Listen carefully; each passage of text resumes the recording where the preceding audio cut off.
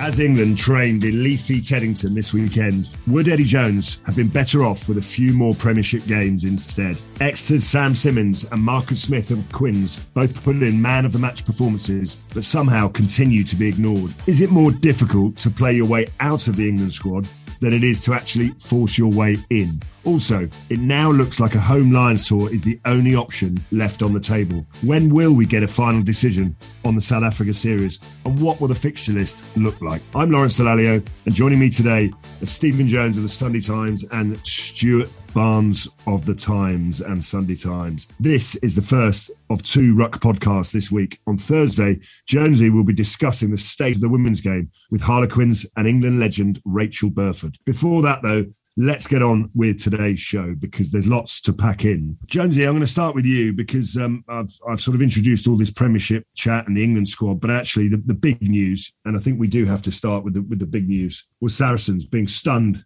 in the Championship opener. They were beaten, of course, by the Cornish Pirates 25-17 in their Championship debut. Quite an unbelievable performance for a team that probably hasn't played any rugby for, well, the best part of a... you were down there. You were our man from the Ruck podcast. What can you tell us about the wonderful occasion? Well, first of all, you know, it was one of those ones, probably most of every game I've been to, Lawrence, without fans, it was the one where you said wished the most that there were fans there. I mean, actually, what they did was they employed stewards there, and there seemed to be about 430 stewards to look after 12 fans and 6 hacks. So they gave it a good stewarding. But it's even worse than you said, Lawrence. I mean, they had one game. A lot of their players had been furloughed. They had very, very little practice, very little training. All they had was just sheer guts, a lot of organisation from Coach Alan Paver. And I think what they had was a typical sort of Cornish-style pack. I mean, we've all been down there and had our heads kicked in the old days down there.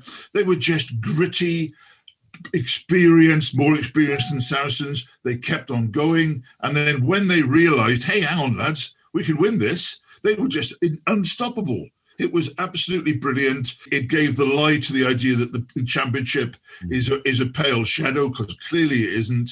And Saracens in the second half, Lawrence, were never in the game. It was just sensational. They had a monster pack, which actually dominated Saracens. I didn't watch the game, but I've caught up on the various reports. And as you say, I think, it was almost like a throwback. They took 6 against the head at scrum time, and they dominated them at the line-out time. So, I mean, if nothing else, the Championship has taken an absolute battering over the last 12 months. In every way, really.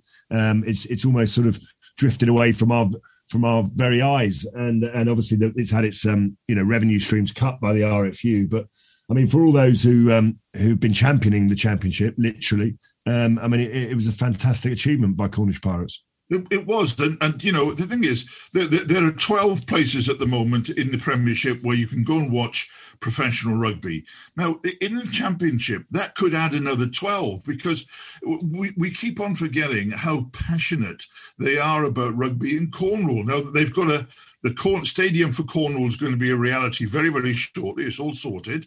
And wherever you went down there, where beaches, pubs, sorry, not that we went into any pubs, beaches, the pavements, the fields, everyone was talking about rugby. Everyone knew every detail of this Cornish Pirates team. And it is a terrible waste not to have a team there. So why not have a team there and get 11 other teams by boosting up the Championship? Suddenly you've got 24 clubs that people can go along and watch. But Cornwall is a must to be in the pro game. Well, listen, here. Barnesy, I mean, clearly Saracens have got a lot of cavalry to call upon. There was a number of players that didn't play, and maybe this opening game is a bit of a sharp shock to sort of suggest that life in the Championship for Saracens won't be plain sailing, because presumably not just Cornish Pirates, but every single time they take the field, Saracens, it'll be a cup final for their opponents. Hard, isn't it? There's a bullseye on their chest every time they play. But you think about it, when they were demoted, there were column inches saying, well, they're bound to win the league and come back up. And I think all of us assumed that even without 4 or 5 England players, Saracens would go anywhere they wanted in England and just win at their will. And it might be that this first defeat for them is actually quite good, because it might be a reality check for Saracens.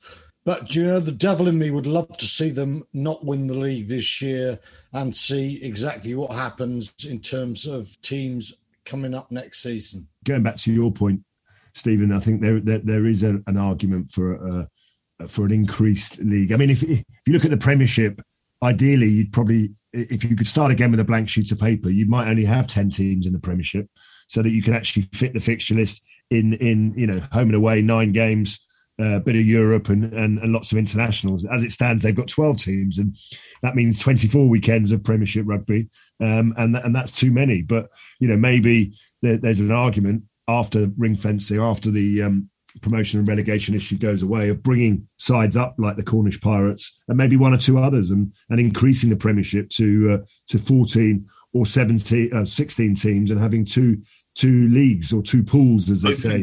I think that's well worth looking at, Lawrence, especially if you give these teams like the Cornish Pirates like a year to get themselves together. Don't just bring them up and say... No, I agree, Jones. But I mean, the problem you've got in the Championship, and listen, I live in Richmond, so I would tell you this, that the aspirations of 1 or 2 clubs, Richmond and 1 or 2 like that, and nothing like the aspirations of some of those towards the top. So to say that we could have another 12 professional teams, I think you could eventually, but we're a long way away from that. Whereas I think what we could have is another 4 professional teams, for sure. 1 being Saracens, 1 being Cornish Pirates, possibly Ealing, and possibly 1 other, maybe a Coventry or a Bedford. But anyway, listen, we'll leave that chat for another day. Congratulations to the Cornish Pirates and all their stewards for assembling and getting that game on and looking after and hosting our man Stephen Jones so wonderfully. It was also an incredible weekend of Gallagher Premiership rugby, and for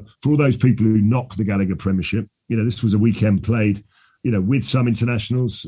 Some teams decided not to pick them, but I just think, is it me or is suddenly there'd been a bit of an uplift? I don't know whether it's we should congratulate the referees for the way that possibly they're refereeing it. Maybe that's having an impact.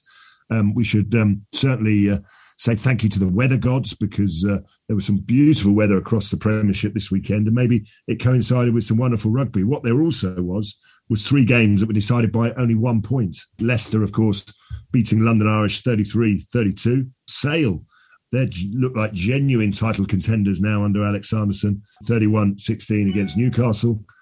Bath, down at the Rec, played wonderful rugby for 20 minutes and then succumbed to the Exeter Machine, 16-38. Wasps, their run continues. They're on a bit of a bad run of form. 19-20, they lost to bottom of the table Gloucester, which lifts them off. And then, of course, Bristol flying high at the top there, 24 points to 23. And then the final Quins score, I mean, it kept changing hands so many times, 37-19. Barnsley, I'll start with you first. Did you catch the Leicester London Irish game on the Friday night? Yeah, I did. Funnily enough, I watched that game and it reminded me of England-Wales in a way, in that London Irish played some quite nice rugby and they went through a spate of really stupid penalties in key parts of the game, and they let Leicester back in the game. And I thought it was a really entertaining match. And it's one of those games, Leicester won it, but if you said to me long term, who came out of that better, I would say London Irish. I thought the speed of their game was really good. Phipps is a reminder, an Australian scrum half. He's not used to a big pack in front of him. Get the ball away quickly. If you can do that, then all this much fated sort of gain line defence can be really tested. But you've got to get quick ball. Irish got quick ball. They should have won the game. A bit like England, they gave too many penalties away, but a very good game of rugby, and I think extremely encouraging from the perspective of a London Irish fan. The rebuild under Steve Borthwick, I mean, it is happening. They look like they've got a bit of steel back in their pack. Well, they have got a bit of steel back in their pack now. They've certainly got a long way to go, but there are signs of recovery there for Leicester Tigers. I think so. They're not folding when the pressure comes on. You can't expect Leicester just to overnight be the force they were. There are too many new forces in the game, and it's tough. But if you said to me, wins and performances, I'd say the performances are eclipsing the wins, even though they did win that game. And I'd say if I was a Leicester fan, I'd be 6.5 out of 10. Jonesy, we're going to move up to Sale now. Their performance against Newcastle. And as I said, AJ McGinty putting in a very, very good performance. Faf de Klerk, we come to expect world-class standards from him. Lou de Jager, obviously back from injury. He was fantastic as well. Can we actually say that Sale are genuine title contenders, along with Exeter, who are obviously champions, and the likes of Bristol, because they've really regathered themselves under Alex Sanderson?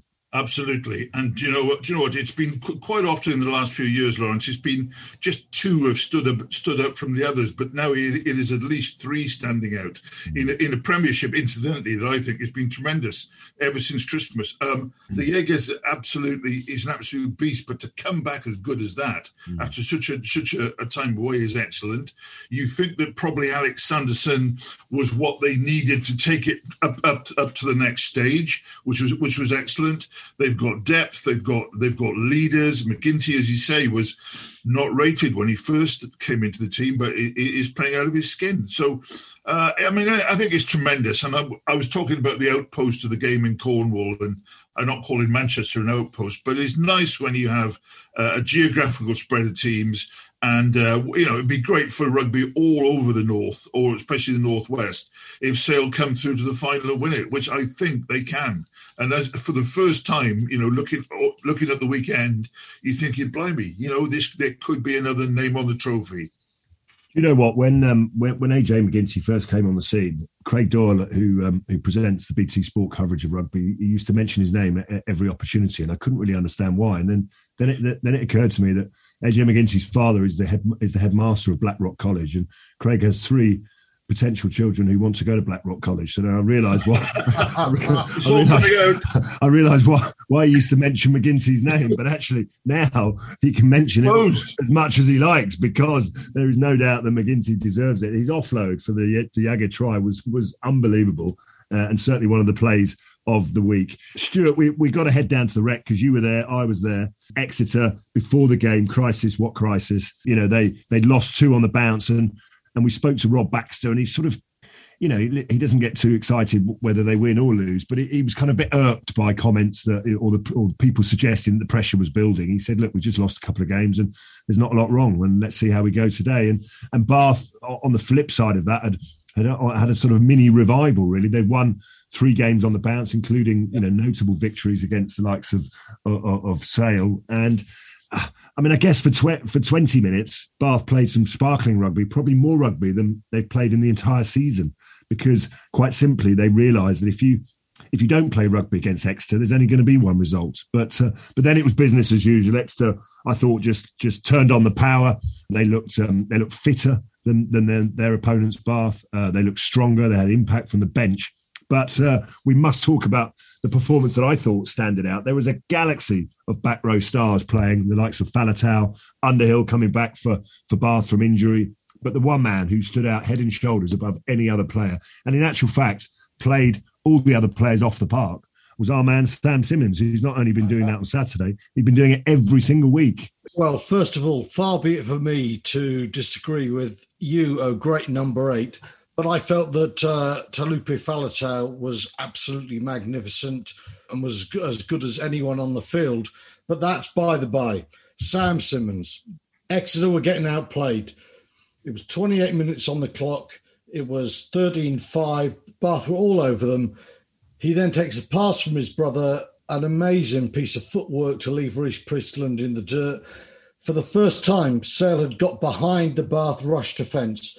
Then they could play their pick and patient game. Who was it then crosses from close range? 4 men on his back, Simmons. And I thought then, what would England have given when they were 9.6 points down against Wales to bring on someone who can just change a game like that? In the second half at the Rec, Lawrence, again, the speed of his picks from the base are quite astonishing. And I keep thinking back, what was England's option? George Martin. I mean, it is, no offence to George, but it is one of the most stunning pieces of ridiculous selection that I have ever known from any England manager. The argument that it's not Billy or Sam Simmons. It could be easily Billy and Sam Simmons. There are so many options across that back row. Sam plays number 8, but he doesn't have to exclusively play number 8. To say that a player is not being picked for England because he's not big enough to carry the ball in heavy traffic in international rugby is a nonsense. Because I totally disagree with that. If you've got good footwork, you don't have to be the biggest guy in the world. If you've got pace that he has got, his pick up and go off the base of the scrum. And I accept that Faletau was also very put in a very strong performance, particularly in a side that were well beaten in the end. But no one's got that pace off the base of the scrum that Sam Simmons showed for Exeter's last try. He doesn't just score tries, of which he's got 13 this season. He actually wins games for his side. And I said it on BT Sport. We sort of hinted at it at the beginning of the podcast. Eddie Jones and the PR and Premiership Rugby have created a bit of a problem for themselves in this Six Nations window because of COVID.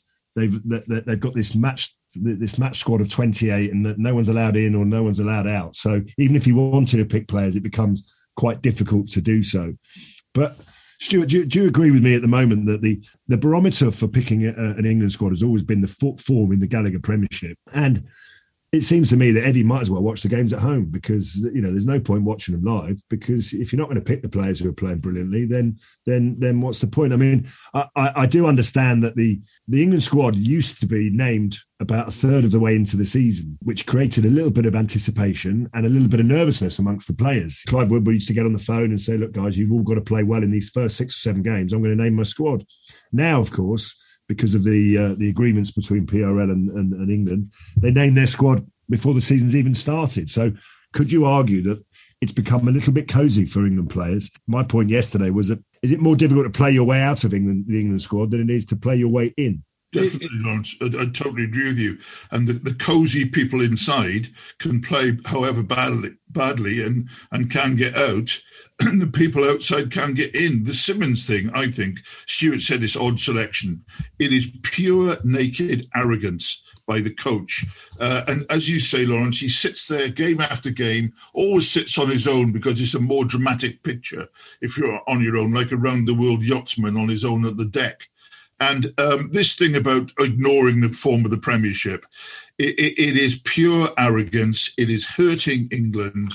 The idea that he didn't send players back to play for their Premiership teams on the weekend, there's always ways of getting around it so you can do that, was also arrogant. And I just think it's slightly distasteful. I really do. The situation with George Martin on the bench, where you've got guys like Don Brandt and Sam Simmons. I mean, George Martin's been in the Premiership not even a strawberry season, and there he is sat on the bench for England against Wales. What happens if Billy Vunipola gets injured in minute 1 of that game and George Martin comes off? I mean, what happens for both country, for player? I mean, as it turned out, he didn't actually get used. But how can you have a system? This was like a championship decider for England, which they ultimately lost, and you've got a player who's only played a few minutes of rugby, or Premiership rugby, on the bench for England. I mean, it just beggars belief, quite frankly. Eddie, it was worse than that. In a way, England picked a team to play Wales, and they basically said, Wales, you can have 23, as according to the rules of the game. We'll go in with 22, because we're never going to play George Martin. Talk about putting one hand behind your back. It was absolutely insane then. It is insane now. I just think there was a clarity. There's not a clarity of thinking when you see things like that happening. It's like England going into bat or going into playing a certain without a spinner or something. You know what I mean? It's like you just don't make mistakes like that. No, but Lawrence, what happens? And Eddie shouldn't listen to any of us idiots in the press, right? I'm not suggesting that for a second, but what Eddie Jones basically he's put himself in a situation now where, because he is so loyal to his players, he can't bring anyone through. And he then has to justify not putting a Marcus Smith in the squad. And there's an argument for saying that maybe he's not ready. He has to justify not putting Sam Simmons in the squad and all these young players. So he then says, they're not ready yet, but I have a plan. And as soon as a coach says, I have a plan and it will come to fruition in the World Cup, he basically nullifies every single critic in the land, because he says, you wait until 2023. Then we'll see. And that's what we do. And in the meantime, we sit here, Eddie laughing at us as we say, Dylan Hartley shouldn't be in the team, let alone captain. Rob Shaw and Haskell, they're coming to the end of their tether. Why are they still there? Why don't England have an open side who can really cut it at the highest level? And Eddie laughs at us, and we get to the World Cup and we get an injury at scrum half. And lo and behold, we have to fly Ben Spencer over because Eddie is the only coach in the world who wouldn't have 3 scrum halves in a World Cup squad, such a key position. But he's only got Willie Hines left. Eddie Jones knows his rugby. He's a very smart man. He's a clever rugby coach, but he is, I'm afraid, a little bit arrogant at the moment, to put it mildly. Stuart, I'm afraid I think you're right in what you say about him in the past, but now he's gone over the top somewhere. And you say, oh, we all got to wait. I mean, look, it doesn't really matter to us as critics, but actually the fans don't really want to wait. They'd rather win a Grand Slam now and again and see 2 performances. Something that's beyond Jones's team is to put up 2 good performances in a row. And I tell you what, he's on the verge of losing it. Sam Simmonds, I totally agree. With Marcus Smith, I think he's excellent, but I think Joe Simmonds is the next in line because he is a leader and he's captained his team to the European Cup. You can always say, oh, well, I don't go totally on the Premiership. What you can't do is ignore the evidence of your own eyes week in, week out. I'm sorry. Well, the other person that Eddie Jones has been defending is Owen Farrell and his captaincy, saying that he will get better and, he's learning as a captain. I mean, obviously, Owen's, I don't know how many caps he's got now, 60 or 70, but he's probably more than that. He's got quite a few. But the various headlines have hit the newspapers and, some of them way off the mark. Delalio says that Farrell should be stripped to the captaincy. I didn't say anything of the sort, although the Sun decided to print that. What I did say was that I just feel that the captaincy is of international rugby, particularly, but the way that the game is refereed now is much more comfortable with when it's with the forward, and I still believe that. There are a number of international coaches around the world who would agree with that. Most teams, and I suggest that David Kirk was a very good captain, as was Nick Farr-Jones, but nearly every other side that's won anything in international rugby has been captained by a forward. I don't think, if you're a fly half, and Barnsley, please tell me this, the first 6 steps you have to take towards the referee can be deemed as quite aggressive, passive aggressive in your case, obviously. But I mean, it's not an easy conversation to have. Whereas if you're a forward, you can have those quiet conversations. But Eddie Jones totally disagrees with me. I just think Owen Farrell is a wonderful player. He can be the talisman of this team. He's not playing brilliantly at the moment. He can play better. We know that. But he could be the talisman of this team. But I do think you lose something by giving him the captaincy. You're being kind, Lawrence. He played quite well against Wales, but he hasn't deserved his place in that team since the World Cup final. And I think the fact he's captain is playing a part. I had quite a long stint as a Bath captain, as a fly half. If you're going to be a good captain in the backs, you have to be tactical astute and you have to be able to talk to a referee. Eddie Jones's idea of an astute tactician is someone who does exactly as Eddie Jones tells them to do. It's not someone who thinks for themselves on the field. The only England back who is independently minded in the midfield is George Ford. And when England are in problems, watch out on that field. Ford's the one who runs the whole show, not Farrell. So Farrell as a captain, I know he gives this wonderful Friday team talk, which we keep hearing about. But on the Saturday of a match, when he gets the players in to tell them to stop giving penalties, nobody listens to a bloody word of what he says then, do they? So the Farrell captaincy, like the whole Eddie Jones thing about they're too young, trust me, the plan will work for 2023. It doesn't stand up. And the other thing, I think if you're a fan, I think if you're a player, and I think if you're Owen Farrell, to say he's learning on the job as captain of an international team is scandalous. I don't know, Steve, you get the captaincy so that after 20 games you might be a good one. It's crazy. Well, I thought you were supposed to, when you pick for internationals in any capacity, you're supposed to prove yourself as internationals. I mean, Eddie says, oh, no, I don't want this next generation of kids in because they're not ready. But then after 60, 70 caps, he's telling us, oh, don't worry, in good time, Owen will be a good captain. Well, it just doesn't make any sense. There's no logic, is there? Enjoy more rugby insight and analysis throughout the season with the Times and the Sunday Times. Get a subscription today and get 1 month free. Search thetimes.co.uk/The Ruck for more details.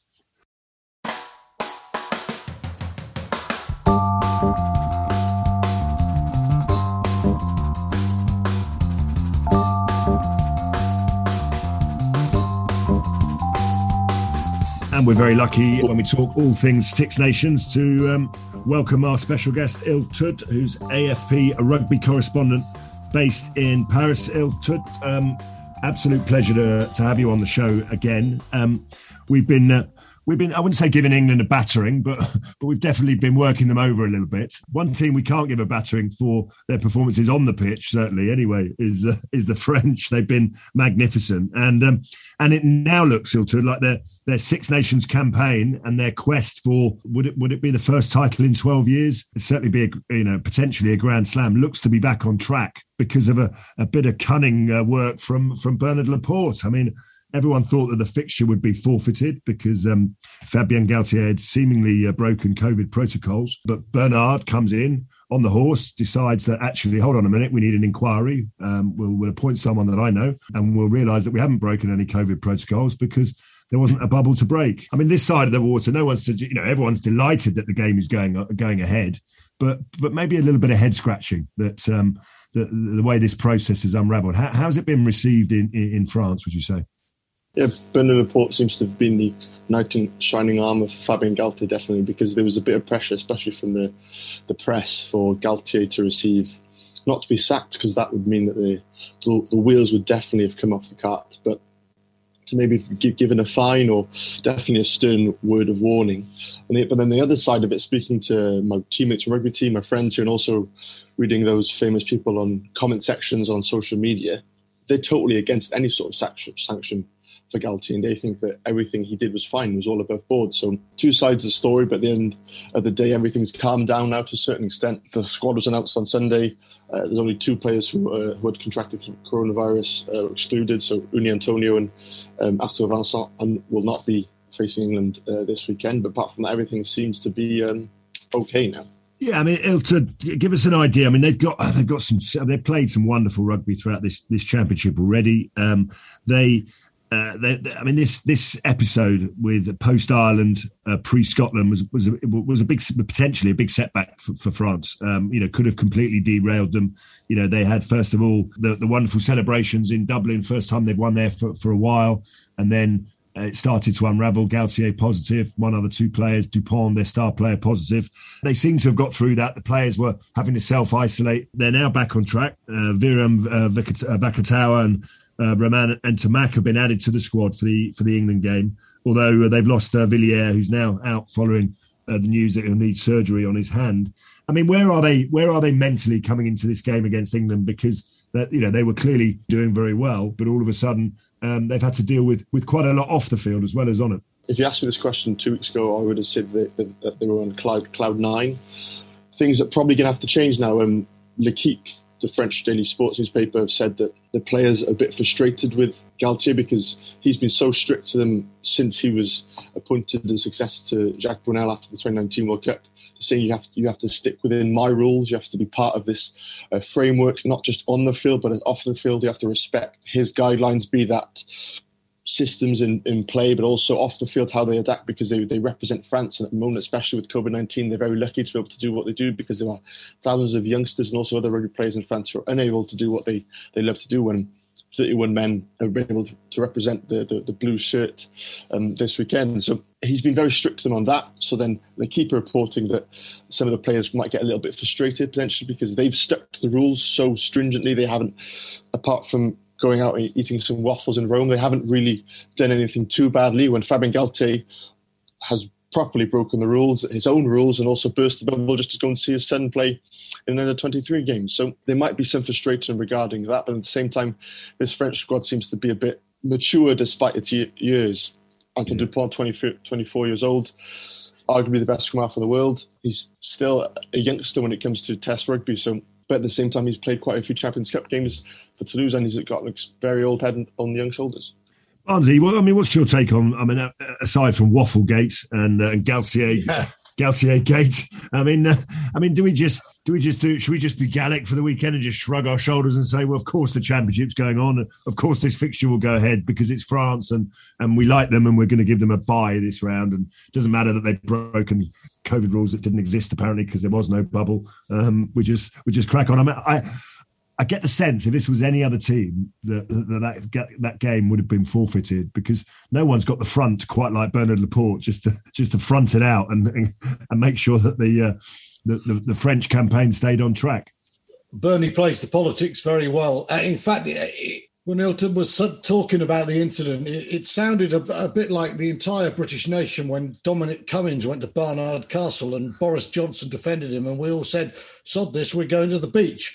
But hopefully France will actually say, sod this, we're going to Twickenham.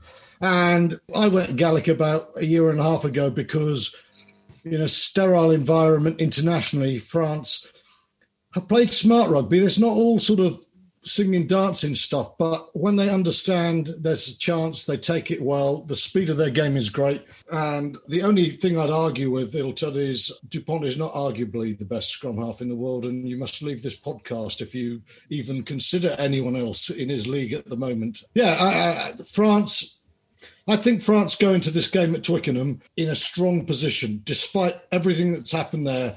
I think the fact they drew with a young team, the fact that England have lost 2 out of 3, including a game at Twickenham, France will be able to say to the team, England are the ones under pressure, not us. Let's go and make it happen. I didn't think they were brilliant in Dublin, apart from about 15 minutes, but they got the result, which is very important as well. And I make them favourites at the moment because I think, Steve, England are under a huge amount of pressure. Well, the thing is, what we want is we want France to come here and play so well that it forces Eddie to pick the players he should have picked in the first place, really. It'd be very upsetting if France are still mentally upset by it, because you want both teams to be at their best, because then it becomes a fantastic test for England. But just going back to Galtigate very, very briefly, the funny thing is the Barbarians went out for 2 pints, didn't cause any infection, came back and were royally banned for ages and fined thousands of pounds for an offence that was about 1/10 the significance of Galtier. So what I would say is we want more Laportes in rugby because they make decisions. Look at the Lions; they can't make a decision. So at least he made a decision. And he made the trains run on time. Mussolini did that as well. Yes, he did. So, I mean, listen, Stuart, and Iltud, if I come to you on the actual game itself. I mean, a couple of months ago, England were lifting the Autumn Nations Cup, admittedly, rather fortuitously against a French sort of second/third 15. But I mean, it's going to be fascinating to see who Eddie Jones picks for this game, because there's 1 or 2 players that I wouldn't say are in the last chance saloon, but they certainly need big performances in order to go on and win the match. But Stuart, if I start with you, I mean, you can see France winning this game and making it 3 defeats for England? Well, I would say this: I thought England played their most creative stuff I've seen for a while against Wales. I think it's all about what's in the English heads. If they can get themselves up for this, tell themselves it's Twickenham, even though it's empty, they can make a game of it. If I look at this, and I don't think I'm English, England wear white, they tend to win 3 out of their 4 games. I look at French form and English form, then, if anyone said, where should I put my money ahead of Cheltenham, you'd say, stick it all on France. And frankly, take all emotion out of it, I will be back in France. I think Ntamack will probably be on the bench, which gives them options. Jalibert is a superb 10. And the return of Virimi Vakatawa more than compensates for their loss on the left wing. Hilton, I don't know what you think. Is he going to start? Because when Vakatawa starts, that French attacking line changes its dimension and threat. Definitely, it's a totally different proposition for any defence when Vakatawa plays. I remember asking Fabien Galtier about it when Vakatawa had been ruled out for the first 2 or 3 games of the tournament as it was then, and asking, how are you going to change your attack? And he said, well, I can't really change my attack because I've got the structure in place anyway. What I kind of have to deal with is I haven't got one of the world's best centres there who can change the game a split second. So Vakatawa will definitely come into the start, and I think a lot of debate has been around if Ntamack's going to come back in after suffering a double jaw fracture at the end of December. And Jalibert played for Bordeaux-Bègles on the weekend at fullback. Ntamack played for Toulouse at 10. They both played incredibly well, but Jalibert's in the Keeps team of the weekend and Ntamack isn't. Maybe that's a sign. But that's the big headache for Galtier. But whenever he's seemed to have 50-50 calls, he's always seemed to have gone with the tried and tested, and that probably is Ntamack. So yeah, I think Ntamack and Vakatawa will come straight back in. Certainly, Gautier's got very different headaches this week than he had last weekend, that's for sure. But I'm one of these people that believes that, you know, we obviously get quite hysterical when England lose and we start really, you know, pointing our guns at various different directions. England, like as you said, Barnsley, played some of their best rugby. Actually, their ruck speed when they actually had the ball was pretty good against Wales, and I would even go as far as to say if they'd given away five or six less penalties, they would have beaten Wales quite comfortably. And I know that sounds like quite extreme, but they ended up losing quite comfortably. But actually, take 5 or 6 of those penalties away, and they thumped Wales by quite a few points. So I think we have to be measured a bit. You know, sometimes quite measured. There's a lot that's wrong with England when you first look under the bonnet, but actually, there's not a lot wrong that you have to change in order for it to swing back the other way. And what an opportunity they've got. I mean, that's what I'd be saying, because I've lost plenty of games of rugby. What an opportunity this would be to beat one of our greatest ever rivals and shove it up Barnes, Delalio, Jonesy's nose and the rest of the rugby world. I mean, what more could you wish for? We must talk about Wales because as I'm looking at the Six Nations table, they do appear to be the team standing imperiously at the top of the table. They're living on their wits a little bit, but they're getting away with it, Barnsley. Wales have been intelligent, and the other thing is, in the autumn, they blooded young players. Some have come through like Sheedy, some have moved there. Pivac used that period intelligently to garner his strengths, and I thought against England it found fruition with the start of Dan Biggar, who was brilliant for 45 minutes to lay the foundations, and then Sheedy came on. I thought that was a coach in full control of his forces, and we all gave Pivac a shellacking last year because Wales were losing, but I think now he said it's a long ball game and you can see his plan, and you know, okay, teams go down to 14 players. Wales have taken their chances and they've scored a lot of tries. You look at some other teams in this tournament, they find it hard to score tries, not Wales. That's why they're top. Jonesy, Scotland, Ireland is it's always a little bit of spice around this fixture in recent years. I don't know whether one team gets excited and thinks they're going to win and then they get beat, and then vice versa. But Ireland seem to have had the lion's share of wins against these two. How do you see that one go? Well, it's about time Scotland, you know, look, there have been excuses for Scotland this year, but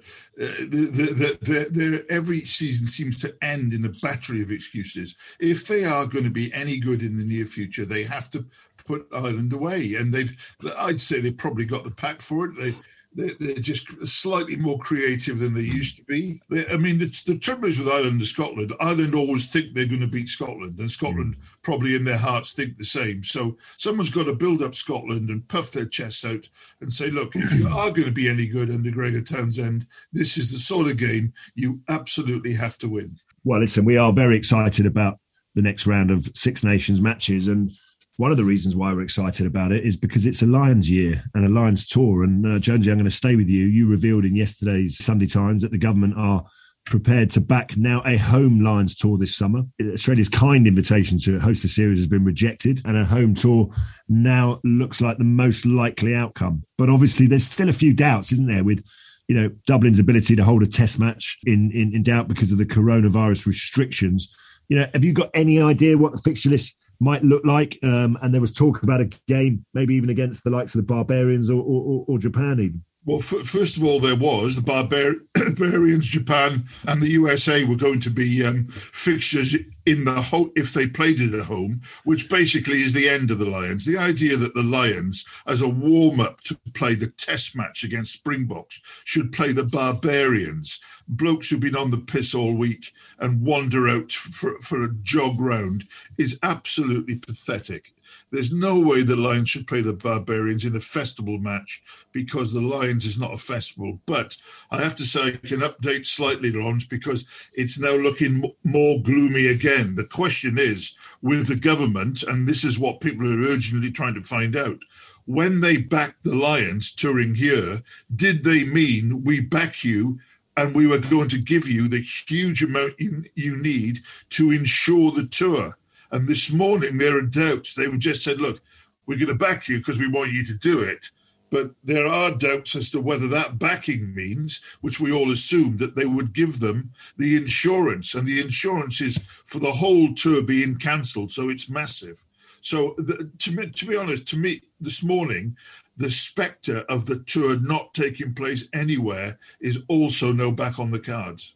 Yeah, and I think that, you quite rightly would say that any Lions tour has to go ahead in South Africa. Financially, they're trying to find ways of getting this tour on, but there's still a lot more questions than answers, I think. And I'm sure we'll see a decision possibly in the next couple of weeks. Well, you can read Stephen Jones, because I'm sure Jonesy will be very close to that decision whenever it does come out. Gents, I want to talk about our god or goddesses of the week. Obviously, Iltud, you may not be familiar with this, so we'll let you go last while our esteemed panel give you an insight and a flavour as to who they've chosen as their god or goddess of the week. Stephen Jones. Well, it's clear Alan Paver, the coach of Cornish Pirates, should be crowned and taken round the Duchy of Cornwall on a coach and horses for the glorification of the whole Cornish population, because with one training session, he beat one of the biggest names in world rugby, beat them well, beat them up.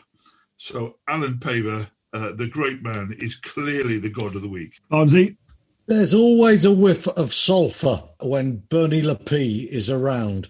So it's hard calling him a god. But Bernard Laporte, this tournament, the Six Nations rugby needs a tournament of a high level that is completed with all the matches and not 4 points given away to Scotland or anyone. Whether it's right or wrong, the important thing about the Six Nations is that everyone plays the games and we get a proper Six Nations. We've had the European Cup has had, it's into its third format. It's a hollow tournament, whoever wins it.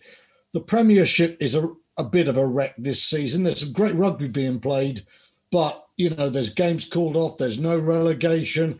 It's all very messy. We need something that is sustainable, strong, and makes you think, God, I love rugby.